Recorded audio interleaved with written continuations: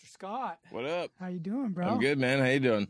Doing great. Super stoked to be here in the legendary Little den? Transistor sound den. Yeah, absolutely. It's been a while since I've been in here. I feel like maybe the last time was when we did the Optimistics record here. Probably back 2015, 16 maybe, something like that. Yeah. It's like the... I was on that a little bit too, right? Yeah, dude, I recorded that was on that. sick, bro. Dude, Yeah, the horn lines were fat. Yeah, it was fun. I think we're still in the process of... Still mixing that down? I think... 7-year record? Yeah, shout out Soldoc. 8 years now, maybe? He hit us all up recently for the ASCAP to... Oh, yeah. I think he hit me up for that, too. I think I have some on, like, BMI and some on ASCAP. Yeah. I don't know which one I use. I think it's ASCAP. Yeah. Is there any, like, notable difference between Not them? really. Like, two different royalty Not really. spots or whatever? I think I have two, but I mainly use ASCAP.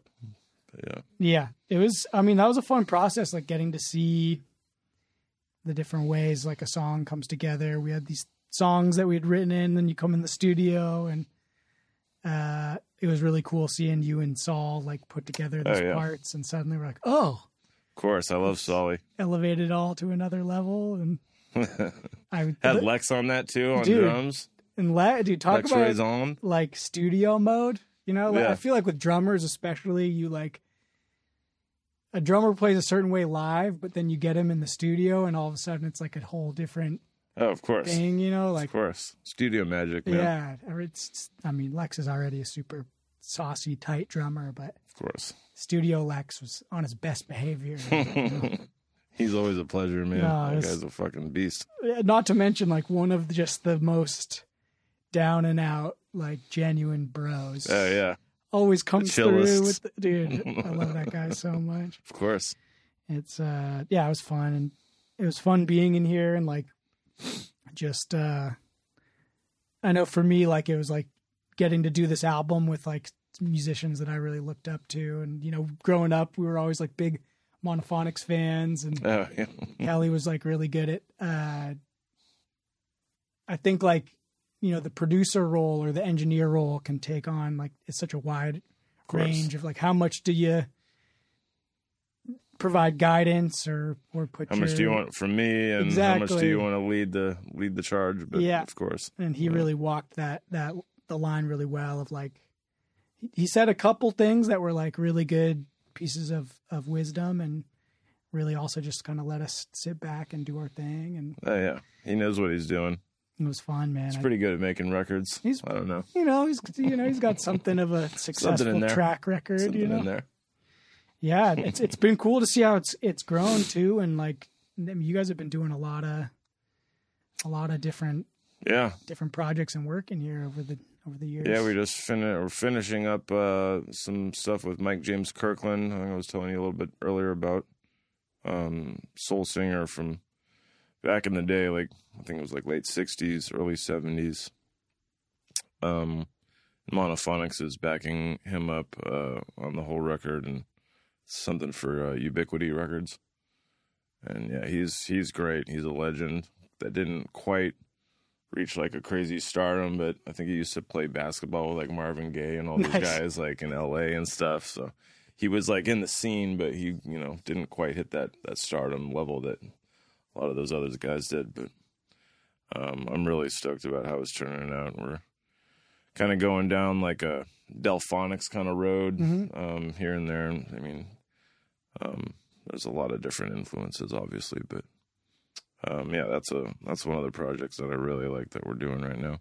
That's interesting, like how I'm sure you're aware of, but just where we've gotten to with the internet and like niche, like the niche scene has grown so much. Yeah. That like even just being an artist that maybe didn't reach like the mass appeal level back in the day. Of course. Like you've been in the scene, that there's a certain like sound that comes from just being alive then. Right. And there's an audience now for it, and there's a way to connect with the audience, and it allows for a lot of opportunities for, I don't know, cool new collaborations, cool new projects. Yeah, absolutely. Are you guys on Ubiquity? Is that your guys' label? Or? No, we did our first album when Kelly joined the band, and we kind of started driving into a different direction of more like songwriting as opposed to like the stuff we were doing before. It was like a little more like funk jazz kind of, acid jazz, whatever you want to call it. We did that album In Your Brain with Kelly on Ubiquity. But everything since then has been either our own Transistor Sound records or Coal Mine records. Okay. A Coal Mine is kind of what we're doing everything with now. Nice. They're out of Loveland, Ohio, which, funny enough, it's where all my family lives. So really? Yeah. Okay. My cousins and aunt, and they all live like 10 minutes away from Coal Mine headquarters, which is kind of crazy. So, we'll be back there again soon in a couple months. And I'll be seeing family and playing some shows over in Cincinnati. Nice, dude. Yeah. Yeah, that was one of the things I wanted to ask you today, because like one of the things I love about getting to do this podcast and the conversations I've had on it is there's these people that I've known for years in my life and have heard like stories secondhand, but this kind of creates a space, to learn maybe some stories I've always wondered about. And I was always curious, I've known you going back to high school days, growing up with your brother. And of course, I remember the Blue Lotus era, Oh man. at Max. Taking it back. I think I went to a show back in the day, and yeah. I just was curious, like that whole moment when, Monophonics had been around for a while, and, then you have Kelly come in as this front man, and you guys really did move into a new direction musically. Totally. Like, what was that process like? What was that experience like of him coming on board? How did it all come about? He actually was doing his own project called Dustruments. And he, I think, asked around for a good horn section, and someone recommended me and Alex, so monophonic horns.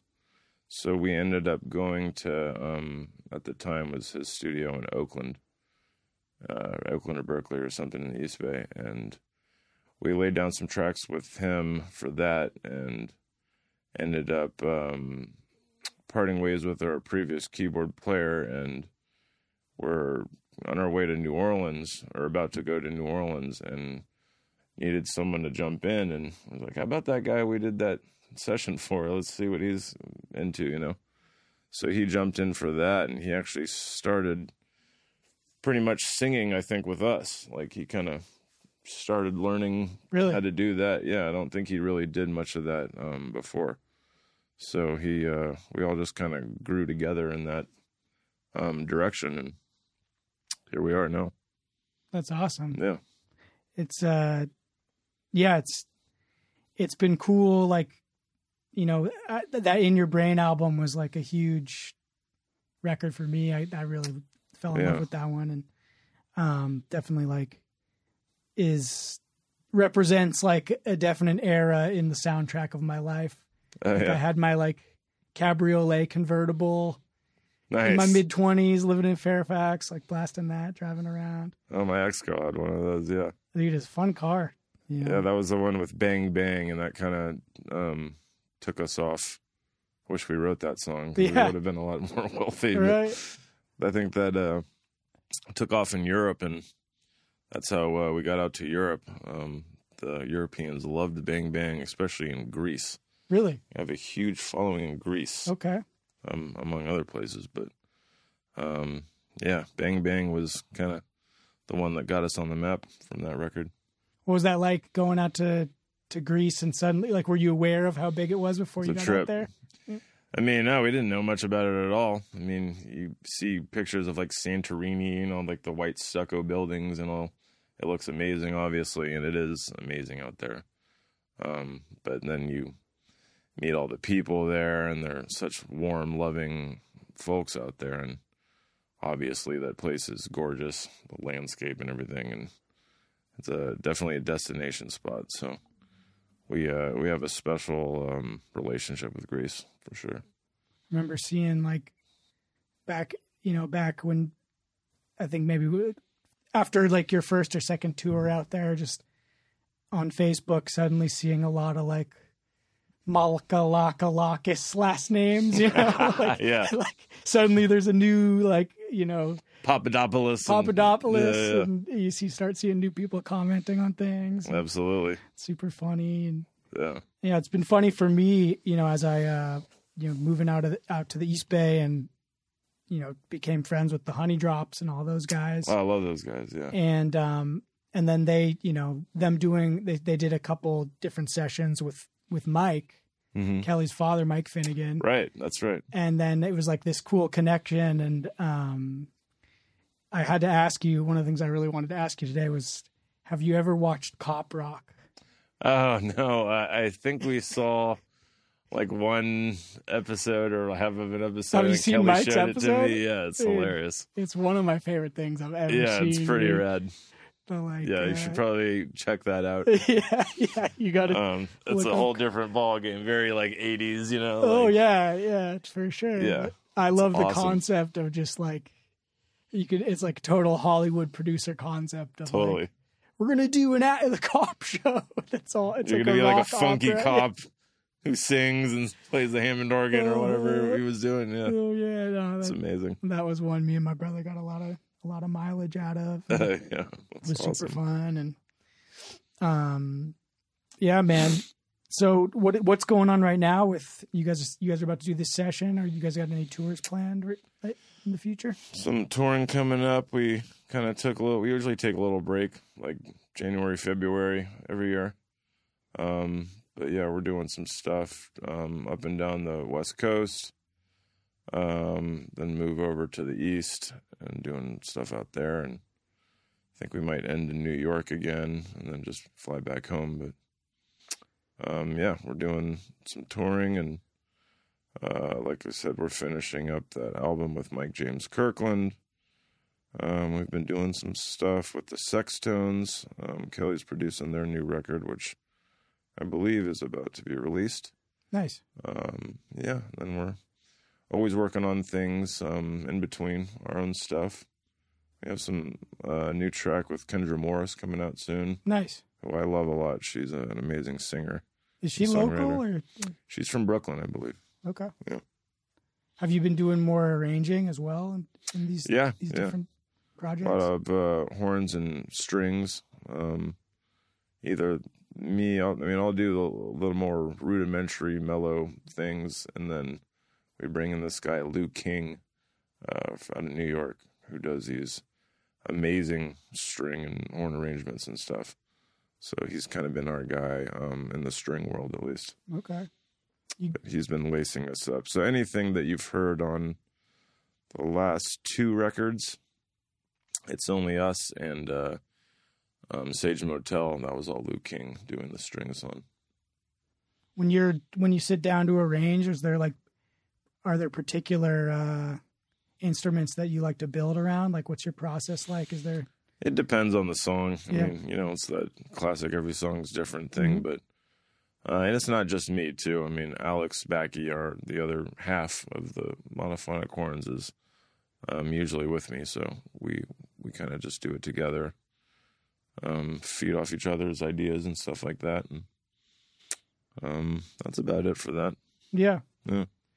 When you, I'm also curious, like, because I know another big kind of hinge point in the Monophonic story was when you guys linked up with Ben Leunkel. Ben Lunkle Soul. Ben Lunkle Soul. I never say it right. Yeah. How did that all come about? He, I think, heard In Your Brain, the record, and came to see us in Paris, and that's where he lives. And I think he thought we were a bunch of like older black guys or something, which isn't the first time that's happened. And he wanted like a new band to back him up, kind of thing, new direction. And he came to our show and saw that we weren't that, a bunch of young white dudes from Northern California. But yeah, we got along perfectly, like right off the bat, and started writing. We had him come out here to the studio and started just writing songs, and he brought his two singers with him, and yeah, we just kind of started making some magic together and did the album with him, A Coup de Rev. Yeah. He's amazing. We did a lot of touring with him. Yeah. With Ben, yeah. I remember seeing pictures of you guys at all these big, like, European cathedral type old theaters. Yeah, he actually helped us get a lot of good new fans in Europe. We did one show at this festival. I think it was like 30,000 people in front of you, something like that. That was wild, yeah. That was definitely a rush. 'Cause you usually don't, after you've done this for so long, you don't really get nervous anymore. But at that point, I think I remember getting on stage, like, whew, it's a lot of people out there. Yeah. It's crazy, but... Was that outdoor kind of festival thing? Or? Yeah. Yeah, it was a big outdoor festival. Yeah, that was the last time I could remember being actually nervous. That and the Apollo. I was a little nervous for the Apollo. Yeah, you're telling me you had your you got your moment in at the Apollo. Little solo moment, yeah. Probably could have played a little better, but they seemed to like it. They didn't pull the hook out and rip me off stage, so I think I was all right. How big of a theater is that? How many people are at the Apollo? It's not that big. It's not as big as you would think. Probably 1,500 people maybe, or maybe 2,000. Yeah. Is there like what do you think like the ideal size is for live music of like a venue? Like, is there like a depends. Also depends on the room, the venue, you know.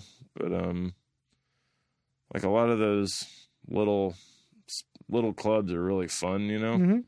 You got people pressed up against the stage, just dancing and sweating. I always kind of like that vibe. I mean, sometimes those big theaters can be a little stuffy and a little awkward, and especially if people are sitting down. I hate that. Yeah. But I kind of like the 300 to 500 area, you know. So it's just big enough to have some room, but it's also intimate enough to kind of connect with the audience and stuff. You still get that energy of like there's a good sized group of people listening. But yeah, you can feed off the audience a lot better when people are just right up next to you, you know, and sweating all over my pedal board and dropping beers and stuff on me. Yeah, exactly. Got it. That's a little bit of raise on the stage. Yeah, a little bit of separation. A little bit. I know. I think about that sometimes. Like I'll get in. You know, like a few years ago, I really got into Anderson .Paak. Oh yeah. And I was like, man, like I probably would never have the opportunity to see this guy at like a 300 person venue or like at Sweetwater or like, you know, like, but thinking about like how good that show must be when you get to be in that intimate space. That's not like a stadium sound rig where there's weird acoustics and, you know, you actually can hear everything. Absolutely. Yeah. You know, set up I like the intimate vibe a lot. They say a lot of the comics, a lot of the comedians talk about that too. How like that 300's kind of like the magic number. Yeah. 3 to 500. I like that. And I was working at Sweetwater in between tours over here in Mill Valley. You obviously know about. And I think 300 is our cap there, and it's a perfect little number. I like that. Not to mention that sound system is just like carried. They dialed that in. Michael Wilson, he knows what he's doing. They dialed that in real nice. Yeah. Nice Myers monitors and all that stuff. Mm-hmm. Is that your guys like when you come through the Bay? Like, is that your favorite venue to play at? Or you guys got? Yeah, it's kind of our home base. It seems like, at least for Marin County. We might actually be playing another nice intimate venue in Fairfax, Perry's soon. You guys are gonna do? We'll see. We're in the works about that. So Cordy's been hounding you. Yeah, you don't have to push me too much because I love Fairfax. We all grew up, or at least most of us grew up playing there, and kind of coming up in our musical, careers and stuff, playing there. And either that or we like to play the Independent in San Francisco, which is a great venue. That place always sounds good. Love the people there. Yeah. They always do a great job. They did a great job with fixing up Perry's, too. It looks gorgeous. Oh, it sounds amazing. Sounds better than it ever has. Oh, yeah. It's like a real, little music venue now. Yeah. Yeah. They did a great job there. It's always also just like the vibe is always super good in there. It's wholesome almost, I would say. Totally. And you got the hometown people, the folks. hometown folks there supporting you. So Sure. always a good time at Perry's. Oh yeah, dude. Yeah. All right. Should we talk Warriors? Sure. Let's talk Warriors. Talk Warriors all day. Yeah, dude. What do you think? Tough end of the season. I'm still processing it. I actually didn't even get to watch the last game because I had a video shoot that night. But it was like, for a second, I was like, maybe I can watch it delayed, but also prepared that it was going to be spoiled. And like, yeah, sure enough, on my way to the shoot, it's like, I'm getting texts like, we'll get him next year. Almost had it. Yeah. Just like a lot of just like ... dots. And, yeah. It was a tough season this year. I mean, we, some of our guys kind of didn't come through as much as they did the previous season. So, it was kind of a letdown. I mean, we had that terrible road win problem. Mm-hmm. I think we were the worst road team, the worst road record or something in the NBA. And the best home record. And the best home record. Really good at home. Yeah. Not so good on the road, but, I'm a ride or die fan of the Warriors, so I know they'll be there next year and they'll be contending for another ring again. For sure. Yeah, this got to keep Draymond on his good behavior and oh yeah, to a certain extent, I feel like still got to have the every team needs a Draymond. Totally, know? And it only takes a couple sleepy Wiggins games before you're like, all right, Draymond, can you like get a tech or hit? Can you get us going here? Yeah, kick someone in the balls maybe. Yeah, I felt like by the end I was especially after the Sacramento series, like with all the ups and downs. I got to this place where I was like, almost had this like fatigue. Like It was almost a relief, just not to have to go through it again and again. And I hate losing to the Lakers. I hate losing to LeBron. Of course. But the other thing that I try to remind people, especially people that are, just came into the fan base in the last decade, me being a Marin Bay Area guy, grew up rooting for the Warriors. Remember the Larry Hughes era and Donald Foyle. And, Run TMC. Yeah, that was maybe even a little before I was cognizant of it, but I was a little kid. But we were all little kids. That was the J Rich and all that stuff, man. I think I might have had a Mullen jersey and my brother had a Weber jersey, like hand-me-downs back in the day. I had the Chris Webber shoes, like the weird little teardrops. Okay. I think Fila made them. Nice. Back when Fila was still a thing. Yeah, for sure. Yeah, I used to love that. That era was classic. And then I kind of got back into it. The We Believe season, where Baron Davis had that dunk over Karolinko, and it was a big upset. I think we were the 8th seed or something. Yeah. Yeah, I was down in Santa Barbara during that time, and I remember watching in the dorm, like kitchen or the cafeteria. They had a TV set up, and nice. Santa Barbara is such like it's like such an almost neutral ground. Yeah, that you get like it's almost like half the town is like half of Isla Vista is like from NorCal and half's from SoCal. Yeah. Everyone just argues about what's better. Yeah, and so it was like. All of the NorCal bros, we all like kind of took over the cafeteria and was getting super loud and rambunctious, and pushing out all the Laker fans. Exactly, yeah. I think I still have it. My older brother Chester, shout out, hooked me up with his old Latrell Sprewell, Warriors jersey that I've kind of built out my collection over this era. I think I have like 7 or 8 now, but oh wow, that was the first one. Was the Sprewell. Sprewell. I think the last name's almost worn off the back. Wow, but got some wear and tear. Yeah, a lot of pickup games in that thing. A lot of trips through the washing machine. Yeah, I have a faded Curry jersey. It was right when we changed the logo to the Bay Bridge. Yeah. And my girl at the time got it for me. It still has like the actual stitching before they just ironed it on now. Yeah. So those jerseys are kind of cheap now, but yeah, I have a Curry jersey and then I have a Iguodala jersey. He actually just retired. Dude, I just saw him on my block What? Like a month ago. No shit. Because my neighbor across the street used to play for the Sixers, and he went to was it Arizona? Yeah.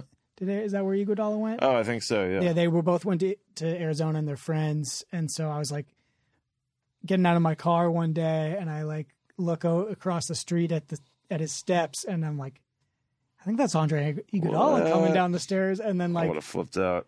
There's like a tree in between, like right when he got to my eye level, it was like behind the tree. So like we didn't get that moment. Otherwise I would have been like, "You the man, Andre." You know? By the time I came around, he was like already in his Tesla, like pulling away. And I was like, damn it. He's a Tesla guy? He had a Tesla. I know. Nice. I was a little like. He's a smart dude. I can see him being a Tesla guy. Exactly. But, I don't know why that means you're smart, but. Right. Yeah. I mean, I don't drive like it too often, but. Yeah. I realized lately I have like a pretty strong Tesla bias when I'm on the road. Like I see it could be the same move that another driver does, but I'm like, of course it's a Tesla. Fucking Teslas. Yeah, fucking Teslas. Like, yeah, my dad has one of those. They're so fun to drive, though. I've never driven one, but I can imagine. Oh, the pickup. It's just like. Have you gunned it in it? Super fast. Oh, yeah. Getting on the freeway is so fun. You're just like at 60 miles an hour. Like, I think it's like 3.6 seconds. Damn. It's like the fastest Kicks production you back car. Into your chair. Yeah. Yeah. What model does it he beats have? a Porsche. I think it's the C or I can't remember. It's like the sporty, like 4-door. Okay. Yeah. Sedan. Yeah. Nice. It's fun though. It's fun to drive. I was thinking about that on the way out because I have this thing that I like to do. I call it active driving. Mm-hmm. If I'm going on a road trip or pretty much any time, I have this theory that like, they always say like don't speed. But I actually think that like when I drive fast, I'm like way more engaged on the road. If I'm just cruising, you kind of like fade. And the next thing you know, you're like autopilot vibe 30 miles down the road. And you're like, I don't even remember making a single decision. But I will do this thing where I'm like constantly, it's like a video game. And I'm like very much dialed into the car. Yeah. And moving. And if you're going fast, you want to totally be on top of your shit. Yeah. And there's a level where it gets reckless that I kind of I stay behind, but especially in the East Bay, like if you're driving slow, a lot of times it's like more dangerous because people are weaving around you and there's like the speed of traffic. And I was just, on the way out in my scraper Toyota, and I'm just like, man, someday I want to get a muscle car and just experience, what this is like, having some push, I always wanted the 69 Chevelle Super Sport. That was my dream car. Yeah. I love those. I remember this dude, shout out Frankie Bourne, had like I don't know if it was a 69 or like a 71, but he had like a beautiful, like cherried out maroon or burgundy Chevelle. Ooh. And you just turn that thing on and it's just got that like boop, boop, boop, boop, boop, boop, boop, boop, boop, just like serious America. Serious machinery. Absolutely. Super nice. I always wanted one of those. I always felt like if I was at that point where I could afford to have a ridiculously inefficient vehicle, it's going to be like muscle car over luxury. Yeah. Especially these days with gas prices. Insane. Just have one of those to throw all your money into. Yeah. What do you think about? I wanted to get into like. Do you think the Warriors are going to be making any roster changes this year, or like, are there any trades that you see that you think that you're excited about potentially? It's a good question. I mean, I've been looking online and kind of seeing other people's takes on it. A lot of people are kind of mad at Jordan Poole right now. Of course. Myself included. I was a little mad too. I don't want to trash the man too hard because last season he helped us get that ring like tenfold. I mean, he helped us win a lot of those games we probably would have lost without him. So until the finals. Yeah, exactly. But he was a little absent this last playoff run. So I could see him maybe getting traded, or I don't know. They didn't use Kuminga at all in the playoffs, and I'm wondering if they're gonna hang on to him or not. Andre Iguodala just retired. I don't know if you know about that, but I heard that. So that definitely frees up one spot. Hopefully they'll make him like a coach or something. I think he's basically been doing that the last 2 or 3 seasons anyway. Coaching and the sporting sidelines. his fashion line or whatever, yeah, right. With the fuzzy sweater. Right. But I could see maybe them making a move with him, but I'd like to keep him personally. And I mean, he was doing some Steph Curry-esque kind of stuff last season to the point where it's like, I think we should give him another chance, at least one more season. And we could help him develop a little more. And he's still really young, so. Totally. And you got Wiggins, he's been developing very nicely. Looney, out of nowhere, MVP. became like one of the best centers in the NBA. I was like, what? Averaging like 12 or 13 boards a game, I think, for like the last half of the season. And definitely the playoffs. So best contract, like best deal in the NBA right now, I think is when is his contract up? Do you know? I think he's still got a couple years on it, and they're paying him like 10, I think, or less. Okay. And he's playing like $25 million per player or something. At least. I love Looney. That was every season I get a jersey in the playoffs, and that was the one I got this year. It was a Loon jersey. Yeah, that's awesome. My Chinese I want to get a Loon knockoff jersey. It's the one I feel like, in 5 or 6 years when you go to the game, it's like that's the one that shows you're a real one. Yeah. You're like, I got you got the Looney jersey? Yeah, the Loon this jersey. This guy knows the team, man. I would wear my Iggy jersey to the games, and people would be like, "Yo, you got an Iggy jersey, bro?" And I'm like, "Yeah, showing the realness." In the sea of Currys, you gotta stand out. But I could see Draymond has been an issue. Obviously, you could talk about that all day.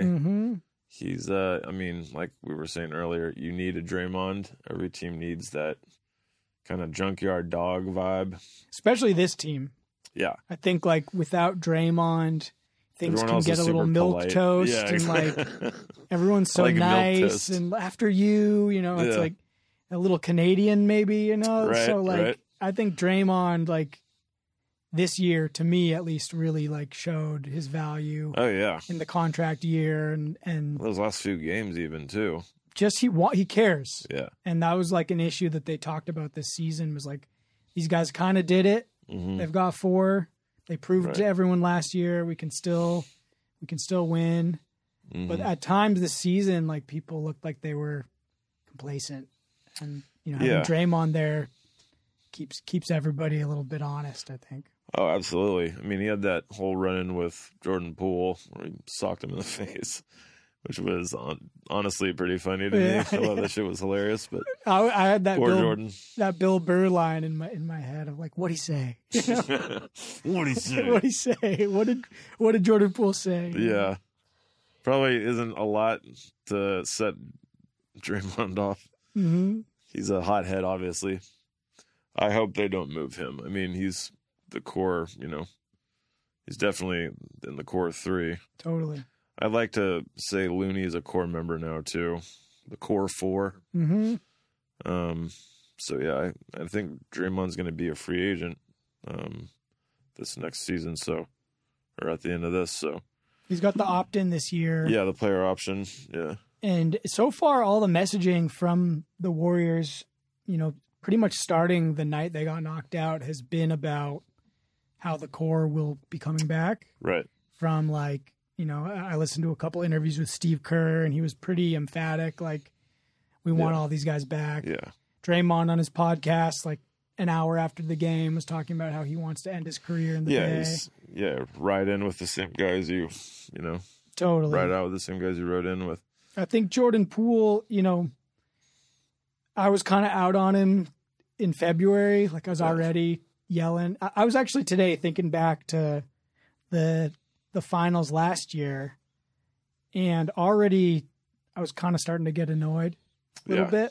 And I was trying at first. I wasn't really aware of it because I also remember being like, "Oh, we got Poole. Like he's about to be like the superstar." And yeah, me too. Seeing all the upside, but I think what kind of got under my skin, and maybe under the Bay at large, was just like the attitude, like almost like I'm now a Splash Bro. A little cocky, which you want some of that, but you want, you want him to believe in himself. Totally. But, there's a fine line, obviously. And this season, my takeaway, I think he's an incredible talent. Absolutely. I think he's got a lot of potential for the future. But after watching, like, all these games this season, it became really clear to me that he didn't really fit in the system. Yeah. And like the classic Warrior system, like pre-KD, my favorite season, the season before KD came that we got the first ring. Yeah. It was like the most compelling basketball because these guys were playing as a team. Right. Like, to me, that's Steph's greatness. You didn't have that bring in the superstars from the other team vibe, create a super team. We had our super team that we developed. Exactly. And they developed together. Like even Steph, who is one of the GOATs of all time. Of course. He's I think the only reason he isn't more in that conversation is because he's really sunk into the team play rather than being like, I'm going to get mine. I'm going to do the James Harden thing or the LeBron thing. Like you saw him deferring and like bringing everybody up.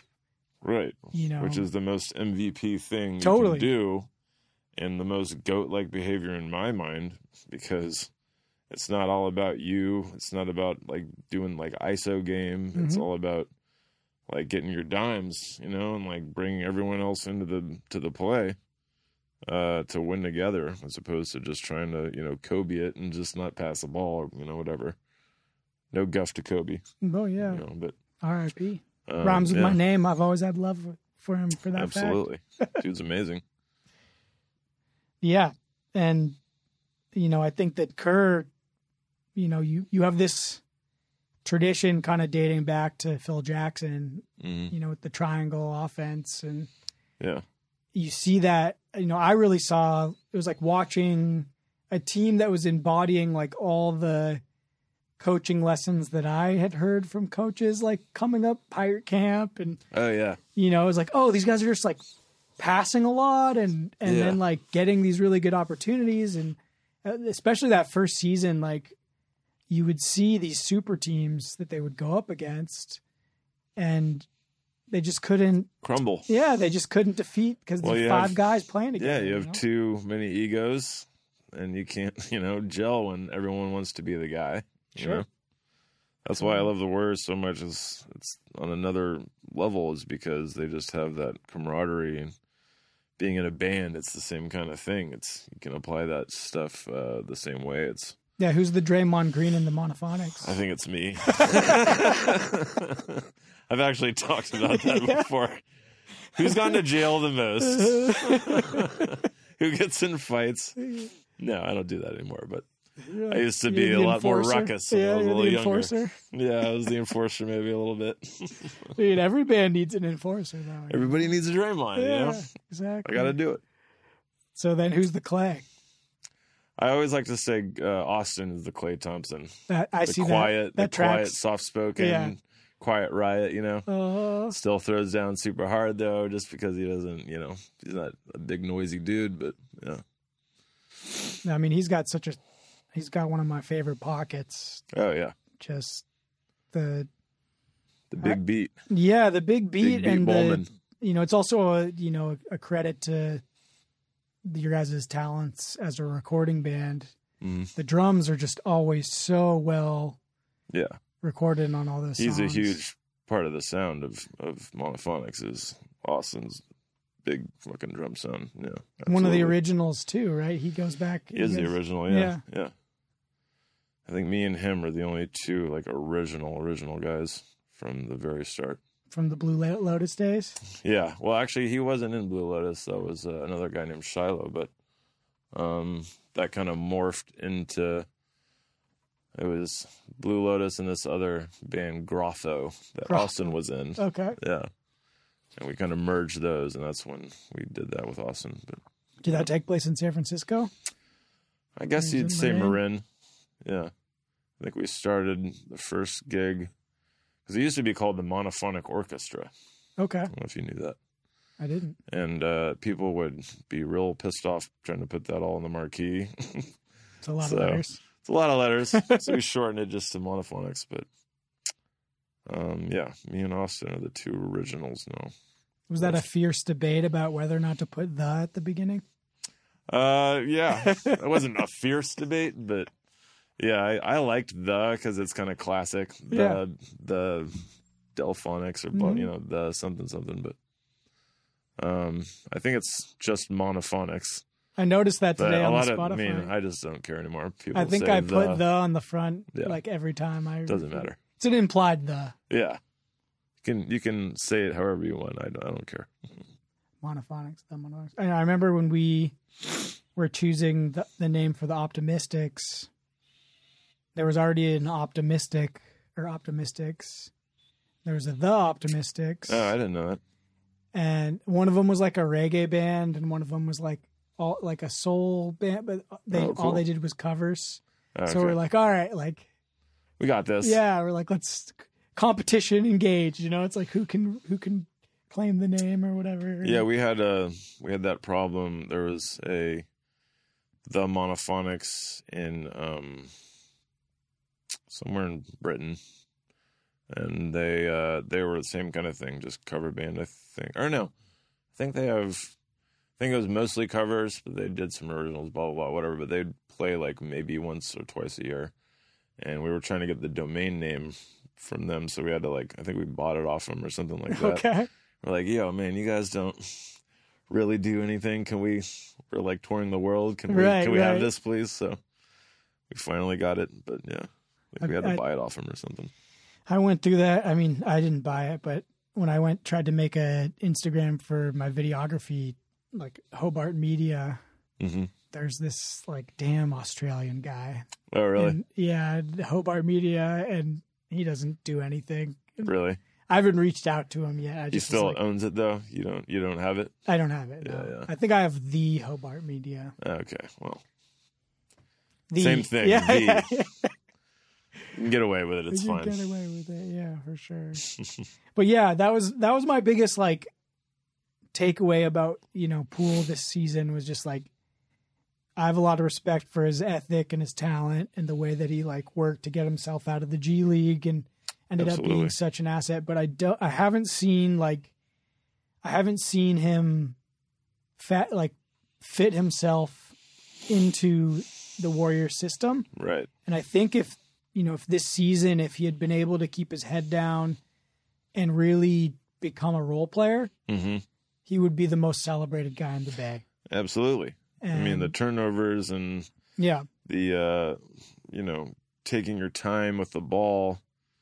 Because sometimes I would just be yelling at the TV, like, plenty of seconds left on the shot clock. Like, why are you taking that crazy ass shot, forcing shots, like 15 on the clock, doing crazy like behind the back passes, and then another turnover, and it's like, you don't got to do all that stuff, bro. Just take it easy, take your time, And the moments where move the ball around, take care of the rock, and the moments where where he showed patience and took a shot in rhythm.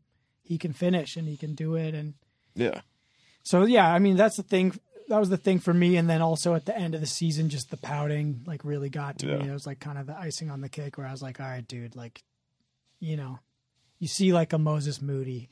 Yeah. It was like the epitome of what coach doesn't love that? Of course. Does that interview, talks about how he's like, I came to the Warriors to learn. I could have stayed in college. Coach's dream. Yeah, just like and then ready to do anything that you need. Totally. Yeah. And you see him he found his way back onto the lineup. Dude, and he was actually crucial for a lot of those playoff games. Like he would come in, he had maybe 5-6 minutes, but he was efficient for those minutes. I mean, he was doing a lot of good stuff. I feel like him. I like to keep him around. Personally. Totally. Yeah. I hope we don't trade him. I don't want to lose him. I think he's going to be like a really solid, important piece. Yeah, good role player. Kuminga too. Like I know Kuminga also kind of got pouty at the end there, but I think like, my dream is like we trade Poole, we bring in some pieces to help. I still believe in the core three. I think these guys can still win, and we just need to find them like those Livingston type players who are going to be able to. I like to have a nice tall big as well. Maybe take a little heat off Loon so he has a little more help, because we always have been a traditionally small ball kind of squad. So I think it'd be good to have a little more height to go up against the Karl Anthony Towns and all those guys, Totally. Yeah. Jokic is obviously a huge problem. But we wore them out last time with the fast pace. And absolutely. Some of those guys, you just run circles around them. Yeah. And that was kind of I was hoping we'd get to face Denver again because I felt like we had an answer. I think with if we're going to get a tall guy, he needs to be able to score. And because that was a big factor this year, having Draymond and Looney, who are both amazing players, but neither of them are like these scoring big men. Yeah. I think the most compelling trade that I've heard so far was they were talking about it would be like Wiggins, Poole, and maybe Kuminga for Brogdon and Jaylen Brown on the Celtics. That could be cool. Which I love Jaylen Brown. He's someone that I doesn't have that height, but still. But he can fit. He's like one of those guys that'll put it on his back and finish. Yeah. And mid range. Was he Depoy 1 year? No. Has he been Defensive Player of the Year before? No, maybe not. Maybe. Jaylen Brown? I don't know. Maybe not. I don't know. But I really like Nerlens Noel. Yeah. I thought he'd be good, and he can shoot. Where is one of those kind of guys. Does he play for not Philly? Can't remember who he plays for off the top of my head. Mm-hmm. But yeah, tall, can shoot. So anything that would spread the floor. Yeah. When you have a center that you have to worry about at the 3-point line, that's perfect. Opens things up. Open that whole paint area. Yeah. We both wanted Jay Crowder. I was like really hoping at the Love Jay All-Star break. I saw him that he was like available, and I was like, man, let's just do whatever it takes. Like I was hoping I'd just pull up my social media, blah blah blah, and just see signing Jay Crowder. Him in a Warriors uniform. That'd be amazing. Yeah, that's the type of dude where it's like, I just wanted to see like what him and Draymond would look like as far as a defensive. Oh yeah, tag team, tough. and then on the offensive end as well. Attacking it and all that. And, they'd be tough together. But I think if they do all stay, I'd like to see. I was thinking like, what could Jordan Poole do to like find his way back into my heart? Mm-hmm. And I don't know if this is even possible in the current era, but like, I think he has a real opportunity in the offseason to like, he could pull the Michael Jordan move and just not take a vacation. Yeah. And just like hit the gym. There you get bigger. And bulk then do like bit. Defensive stance drills every day and like develop a defensive game. Do like a Wiggins 2-way vibe. Yeah. Come back and be a defender. Yeah. Exactly. I mean, that was the biggest thing for me. And zero defense. I find it hard to respect a player that doesn't have any defensive game. Of course. As a little man myself, I styled myself. Defense was why I would get on the court and being a menace. Yeah. I mean, it's just I was so surprised, I guess, flabbergasted that like I don't see how you can make it to the league without being a defensive player, like at least a little bit. Yeah, that's why I love Dante DiVincenzo. Oh, dude, was amazing. Restaurant quality, man. Not to mention GP2, Gary Payton, my favorite player on the team. Man, I love those two. Were amazing. And talk about hustle. Those guys hustled their asses off the whole time. And that would change the tenor of the game. Suddenly you'd have a steal or... Oh, and Dante's knocking down threes, GP's doing... I love when they would set him up with those oops. Mm-hmm. And that would, like, he'd scratch his head, piss people off. The whole team's, like, laughing. Like, maybe they loosen up a little bit. They start playing better, And he was... just need a morale boost like that. GP2 really bought into Kerr's system last year, especially. And, like, he was someone that, like, came in and was like, got it. Like, I'm going to come in for 15 minutes. Especially out of the G League. You're like, I want to be in the NBA, not in the G League, so I'm going to do whatever it takes to solidify my spot. But, yeah, he was amazing. I heard an interview with him on shout out Willard and Dibbs on the radio, my favorite sports talk show. Mm-hmm. Yeah. They were interviewing him about his big dunk on LeBron. In the was it game 1 or game 2, I think. Yeah, that was amazing. Afterward, they kind of were interviewing him. They're like, yeah, so like, take us to that moment, like, where you like, you had this look on your face, like, I just dunked on LeBron James. Yeah. And at first at first he was like being real respectful, but then at the end he was like, I can neither confirm nor deny, like, he may have gone something like that. Yeah. Absolutely. They were like, because it cut right after that. I don't know if you remember, but it cut to senior to his dad, Gary Payton, and he just had this mean mug on his face. yeah, just like that. I've never seen him smile. Dad's very happy with his son's. I've never seen him smile in a single time they go to him. Serious cat. He always looks heated. Yeah. And he was like, it was funny because like, I was always like, man, he must have been such a tough dad to grow up pops, with. Probably. But then in every interview, like GP2's just like, nah, like he was just mad because we were down. Like he doesn't even seem like affected by it very much or whatever, I know I backed that up several times, like my TV. I was like, "Dad, this is hilarious! Look at his dad." So good. I was thinking about Gary Payton too, and like how difficult it must be to be a star of that caliber, whose team doesn't exist anymore. Right. Like you think about like any of these players who are greats. Yeah. Can go back to their stadium. They're going to get on the Jumbotron. They're going to get the shout out and the love. Of course. They're going to be interviewed. He doesn't have like a home. Yeah. And all the work that comes from, you can be a sportscaster. Or, it's like this economy that continues. Right. But what is he going to go to OKC? Like nobody knows him as an OKC player. No, of course. And I always think about that. Like I wonder if he's a little bitter that the Sonics aren't around anymore. Of course. I mean, I would be. Him and like Sean Kemp. Yep. Oh man, I used to love him back in the day. He was fun to watch. Sean Kemp. Those guys were tough.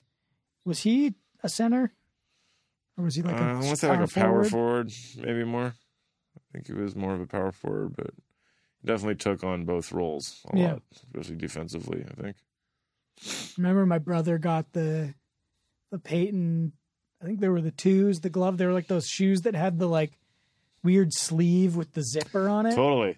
Those things were sick. I think I had one of those. I think I had a pair of those. Yeah. Dude, the 90s shoes, man. Like the mesh covering. Mm-hmm. Yeah. I think it was actually suede. It was like green suede. Okay. Yeah. With maybe there's mesh on the inside. I could be thinking of another shoe, but yeah. Like the zip up. Mm-hmm. Yeah. There was the one that had like the weird little like holes pattern on the outside. Maybe that's it. Yeah. Like very classy. Yeah. Especially for a basketball shoe. I feel like the 90s shoe era, I want to do I have like this dream. It'd be tight to do like a YouTube channel that's just like appreciation of all those shoes that weren't the Jordans. Yeah. Because like the Jordans get so much talk. Oh, I know. I'm a shoe head now, and I just bought like 3 pairs of Jordan 4s. Nice. Which ones were the 4s? It's like the little bubble, like the Air, kind of had the Air Max vibe, a little bubble on the sole or whatever. But I really been starting to buy those Reeboks. Okay. Like, kind of look like the Air Force Ones a little bit. Okay. Like in between, kind of like these, but in between like an Air Force One and like a Jordan 1. Gotcha. Yeah. Those are the throwback 90s Reeboks. Obviously, the pumps were classic. This year, I got a pair of the Questions. Oh, yeah. Those are like I feel like were one of the most popular. Right. They had the like. They were like the ones. They had the honeycomb. Air pocket. And totally. I got some black and silver ones that are sick. And nice. Yeah, just the Iversons. It's funny when you wear those too, because you're like, they're so clunky. Mm-hmm. There's so much shoe. They're very comfortable, but I'm like, this Allen Iverson one of these? Right. One of the most like maneuverable point guards of all time. Yeah. Like the classic ankle breaker Iverson, Yep. And his shoes were like couldn't stop him. Yeah, super clunky. And yeah. It's crazy these days, like basketball shoes, like it makes me feel like an old man. I'm like, what are they wearing? Yeah. Neon pink. These stupid shoes are doing now. Get off my lawn, you know. Yeah. I've come around to like the bright colors, I think, a little bit. Me too. I got these the Donovan Mitchells. Oh yeah. Which it was like kind of like orange or pink or something. Or I got the Crayola. Oh, okay. It was like a partnership with Crayola. Wow. And they were like neon yellow. Oh yeah, okay. I hated the color, but I went to Shoe Pavilion and I tried on like 12 different pairs of basketball shoes. Oh, nice. Because I'm at the age now where it's like my ankles are trash and I need to just spend the money and get like, I'm not going to the bargain bin anymore. Like if I want to play basketball, I have to invest. It's worth it. Some ankle support. Exactly. I have the Steph Curry braces and oh, nice. So I tried on like every shoe in the store and the salespeople were so nice and the Donovan Mitchells were like the most comfortable. Really? Really great shoes. Nice. And they were neon yellow and I was like, I hate the color, but I went for the comfort over trying something new. Yeah. Yeah. I show up at the court and all a little color in your life. Yeah, dude, all the young the homies were like, dude, those shoes are sick. That color's so and I was like, what? I'm like, it was a big like surprise. Like the cool old man. Yeah, they were all like, I got my like shoes, props. youngins. I got props for the Crayola ones, and that's awesome. They wore out super fast. I think they were like mostly meant for hardwood. I was playing on concrete. But so you ball a lot then, huh? I'm trying to extend the career. You know, it's less of a right than a privilege at this point. Right. You know, I gotta warm up. I gotta stretch.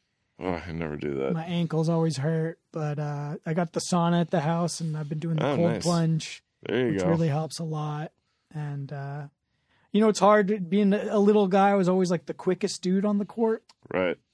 And I've had to change my game up, and like I'm not the quickest guy anymore. Right. And so now I have to like, it's not all driving to the hole. I've had to develop a mid range in the last couple of years. Yeah. Do a little fadeaway, a little KD action. Or I'm something. more of a Mo Buckets. Okay. Mo Buckets. Yeah. I'm the king of the long range too. Maurice. Oh, I missed him. I got his jersey. That was one of my first ones. You got a Mo Spates? I got a Mo Spates. I love it.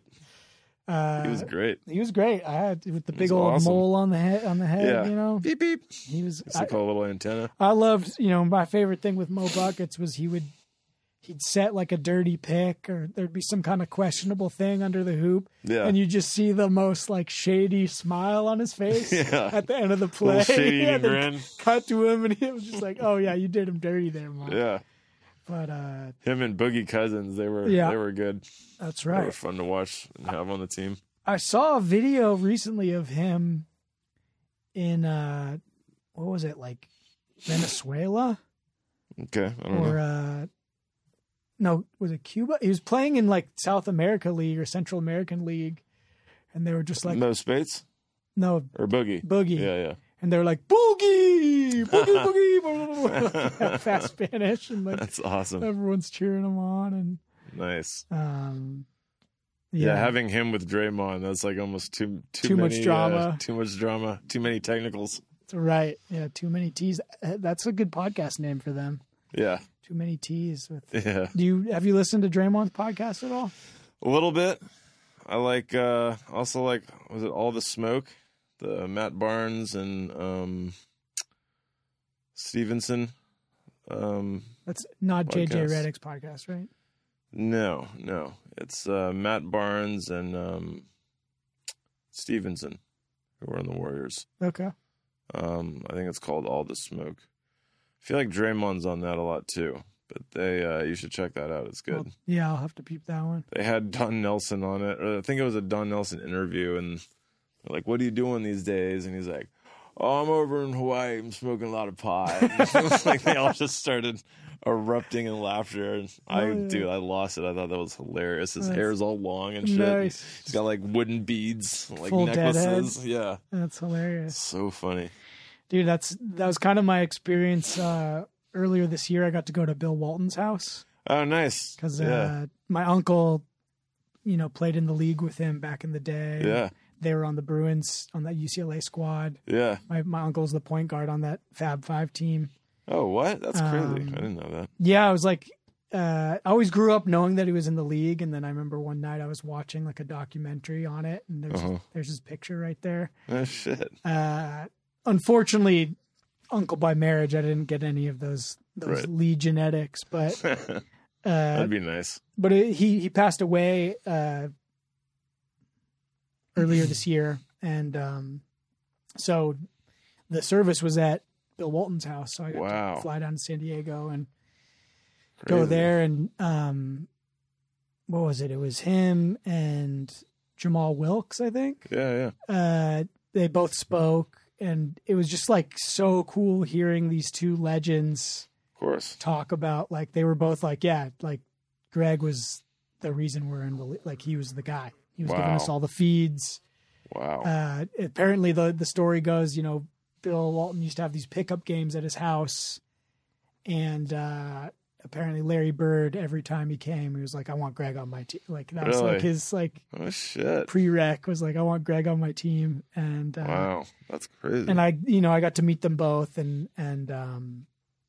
I talked to Jamal Wilkes and was like, just thanked him, like, yeah, it's really cool. I've never heard that story. And he was like the coolest dude. He was just like, oh, awesome. He was like super pumped that I was pumped. Yeah, that's awesome. And then, Jamal Wilkes. Bill Walton's house is like a combination of like Grateful Dead paraphernalia. Yeah. And like NBA memorabilia. Oh yeah. I was, when I worked at Sweetwater, I had to like walk him to his car because he would play with Bob Weir a lot. He brings his like big drums. Nice. Yeah, I saw those in the living room. Yeah. Yeah. And he would go sit in with like whatever outfit Bob Weir was doing at Sweetwater. And I'd have to walk around with him and his lovely wife, and I'd have to bring this big like chair stool thing because his knees are really shot.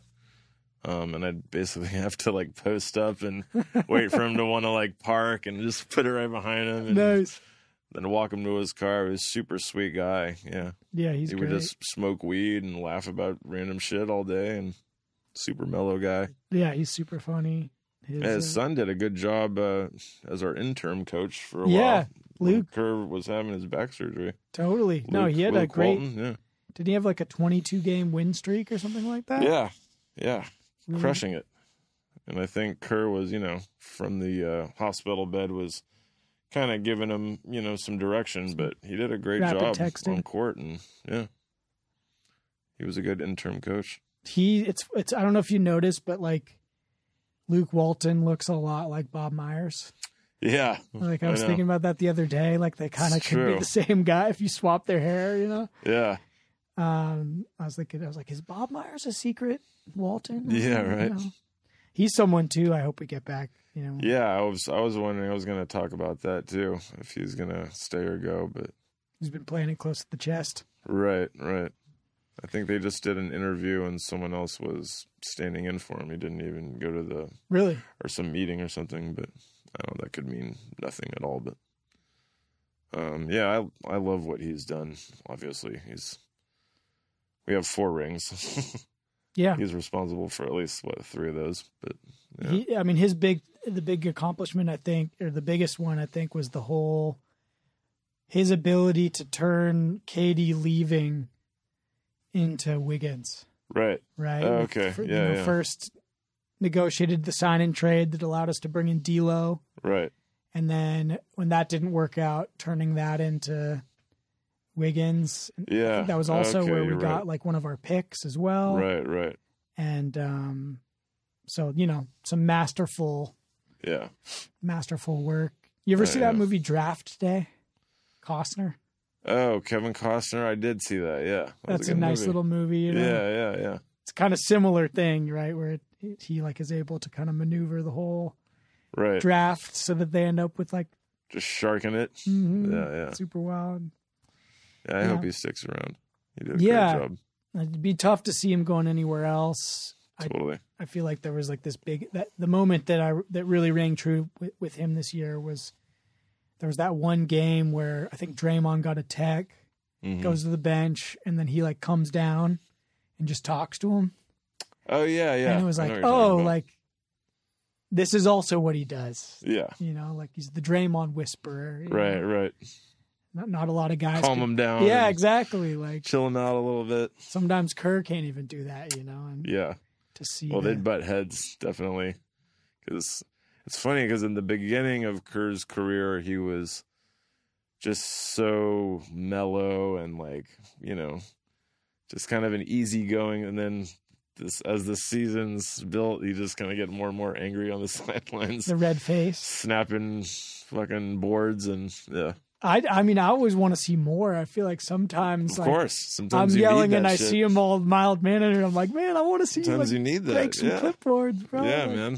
Get in their face. Fiery Kerr, Get some technicals, Or even, I mean, he's so cool with the players, and I get it. Like, I think that's part of why this like team works so well. But sometimes I'm like, can't you just cuss out Jordan Poole for me just once? Come on, man. Like, let's give him a spanking, man. Yeah, exactly. Send him to the corner, I think Jordan Poole, what I would like to see, they need to send him on like a vision quest with like Moses Moody and GP2. Some ayahuasca. Yeah, exactly. Like go like just hit reset. Learn who you are. Exactly. Find yourself. Figure it out, come back. Centered and, realize, because with Poole, it's like, I think if he was able to lock in and put the ego aside and like be satisfied with being just be the best six man. Yeah. In 2 years, you're going to be the guy. He's going to be the one. Exactly. Just patience and understanding and, yeah, do like some Sean Livingston stuff, but even, I mean, he's nothing against Sean Livingston, but it could definitely be more than that, more Might effective have a higher than him. ceiling. Oh yeah, absolutely. Look his at where handles and the way he was. I mean, he was totally hitting some bombs too, like some deep ass threes, and he's got that potential. We just need to hone in and just get him to, learn the role playing part of the game more. It's kind of like the guy who just solos the whole time. Yeah. Noodles around and You're like, do you play less and say more? Yeah, exactly. Less is more. Say less and mean more. Right. Like play a little rhythm guitar, Yeah, exactly. Like play with the band. Develop a pocket. Exactly. Just keep it in the pocket, and of course. Maybe Jordan Poole needs to go learn some bass. Yeah. A little foundation, a little low end. Totally. Just hold it down. Totally. And just, come back. Absolutely. Then you'll get some solos. No turnovers. Yeah, exactly. Stop throwing the ball away. Yeah, so maybe that's the message of this episode is like Jordan Poole, it's time to take up the bass, We'll have him come over here and have Max give him some bass lessons. There you go. Chill him the fuck out. If he can fit, I always forget how tall those guys are, He looks so small on the court. But... He's like 6'3", I think. Yeah. He's like Steph's height. Yeah, which is still 2 inches, 3 inches taller than me or whatever. They're still, even Steph, like you see him on the court and he looks small, and then you see him next to a reporter and he's like hulking. He's still way taller than us. He still would be a large man in any common circles. Yeah, absolutely. It's interesting. I had this thought like a year or two ago, but just like how pro sports has been like, it's like this concentration of giants. Mm-hmm. Like these are people that like 300 years ago would be like, that one dude in the county, the giant. Yeah. I was thinking about that recently, actually, too. That's funny you brought that up. And just like huge different DNA, outlier human beings, and we've like focused them into this one location. Yeah, totally. You think about like if you're a 7 foot tall dude, what are the chances that you get to be a pro? Yeah. What else like it's pretty high. What else are you going to do? Yeah. Because a lot of those guys, it's like they don't really do much. Like, it's not a lot of skill. You're not tending bar. Yeah. You're not going to be a waiter. Can't shoot, You just have to sit there and just lay the ball in there. It's easy. I remember... not a lot of skill involved. When I was down in Santa Cruz at Cabrillo... Yeah, I went there. Some with Ray Brown. Ray Brown, yeah, that's right. Dude, the man, dude. Yeah. Nothing but balloon juice. Diminish City. I always yell that. One of my favorite lines, he was like, you don't put harmony notes on top of the melody. That's country. Now you're playing country. It definitely sounds like Ray Brown. Oh my God. And he was amazing. He was so good though. He really was able to put some things into like context musically that I would, was struggling with, like just understanding concepts and his ability to communicate. I was like, oh, now I get it. Yeah. Me too. I would have several times I went to his office and just like, can you get me through this? I need to, Did you take his arranging class? I didn't take his arranging class. I mostly did jazz improv.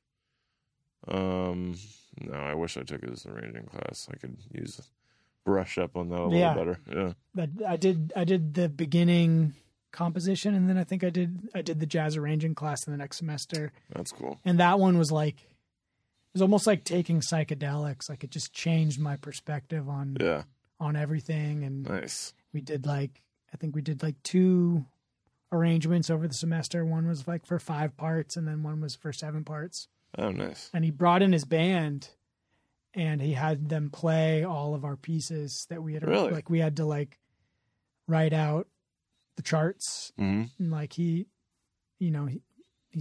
gave us the option of using the software, but I was like, I'm going to do it by old hand, school. Old school. Exactly. Of course. I think I spent 200 hours or something on my, at least it was a satin doll arrangement. And satin doll.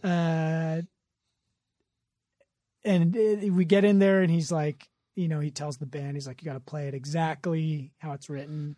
Right. All the wrong notes. Yeah. They're doing the Lord's work coming in here as band, right? And so, because he wanted us all to hear, of course, if you forget to put this is what happens when you mess up. Exactly. Yeah. And I made the mistake because I pulled an all-nighter finishing. I forgot to transpose the alto trumpet or alto sax. So my melody line was. So you were like a third or fourth off or something. It was. It needed to be transposed like an octave. So it did. Oh, okay. So the guy played it all in the low octave, which meant some of the notes were out of range. Yeah. And I could have just written play up an octave, but I forgot. Yeah. So it was pretty out there, man. When I played it, it was all harmony. But it's all right. You learn. I learned, and it's all learning stuff. And it was just really cool. I never really thought of how much arrangement is such a creative thing, and how much you can change the feel of a song. Oh, of course. By doing that. Yeah, when we do arrange, we kind of do it on the fly here. I've never really make charts, at least for Monophonics. Okay. I've done some stuff for other projects, but yeah, we just kind of do it, off my head. I'll come up with some ideas. Alex will come up with some ideas. Kelly will come up with ideas too. We all just kind of mesh together, and whatever works the best for the song, whatever fits. And it's always better to have, more than one brain going at the same time, obviously too. So yeah, I'm always impressed by the horn guys can just go and huddle up and be I'll play the third. Yeah. And then all right, we're good. And then suddenly oh shit, you guys. Yeah. Oh, it's fun. I feel like that's a pretty cool. Especially if you because me and Alex have been playing with each other since college, so we know each other's little things, pretty damn well at this point. So, are there certain intervals that you guys favor that you like? Yeah, it all, every song is different, obviously, and but yeah, I'll usually take the lead. That's kind of the classic, trumpet plays lead, and he'll do harmonies and stuff. But we both still come up with, the lead melody lines and harmonies and stuff ourselves, and just work off each other's heads and get whatever we can, the best thing we can out of it. Do you like to, do you articulate your melodies on the piano, or do you just do it on the horn? I have very rarely. I actually do that more with string arrangement stuff. Just to help me hear the harmonies and stuff, and stacking the voicings and stuff. But no, the horns, we just kind of do it with our horns on the fly, or we'll sing it to each other or something. you're going to save your chops if you're going to have a long session or whatever. Right. Yeah, how's that armature feeling all these years later? Embouchure. I always say it wrong. Oh, yeah. I mean, no, it's fun. Yeah, you just got to practice a lot to, especially as a brass player, to like even stay at the same level. You have to practice a lot, and then get alone, you know, if you want to further your craft, you got to put in a lot of work, just for your embouchure, just to keep these things solid and strong. Especially if you want to play those high notes.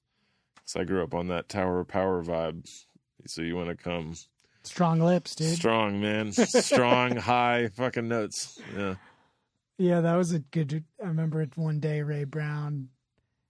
We were in the middle of a class, and he's like, "Yeah, so pretty much, you know, if you guys are considering trumpet, you know, if you've already been doing it, then great, pursue it. But if you've never played trumpet before, let me just save you a lifetime of pain and just choose another instrument. Pick something else, man." That sounds like him. I swear to God, he had that same speech in one of my classes too. Yeah, it's just like, well, because he had that. It's a heartbreaking instrument or something like that. I think he would say. That, yeah, that's hilarious. It's such a funny character, and yeah. I don't know if he's still teaching or not, but I think he was like very minimally, but because I have a friend, my friend Tom Ling, and who I went through the jazz program with, was a bass player. He was helping teach there as like an assistant or something, I think, and told me that he's always been close to retirement ever since I was there, which was like 02, 03, 05, I think. And he was always kind of bitching about getting close to retiring and never. I mean, he's one of those guys that has the love for teaching, I think, and totally. It's hard to kind of walk away from, obviously, but I think he still is a little active with Cabrillo, and I don't know if he does UC Santa Cruz anymore. I think he might just be at the junior college. Can't stay away. Yeah. Well, Ryan, dude, I appreciate your time. And absolutely, thanks for bro. Coming on, man. It's fun man. having you on. Thanks for having me. Yeah, for sure. Anytime. Before we go, how can people connect with you, find you? What's the best way for people to do that? The social media aspect of things. What is it? Ryan Scott Music, I think, for Instagram. Okay. At Ryan Scott Music. And Ryan Scott on Facebook. Obviously, Monophonics.com. All of our upcoming shows and new news for music. And I think Monophonics, I think it's just at Monophonics for Instagram. You guys have any releases coming up or anything you want to plug before we get out of here? Yeah, we got something with Kendra Morris with Coal Mine Records.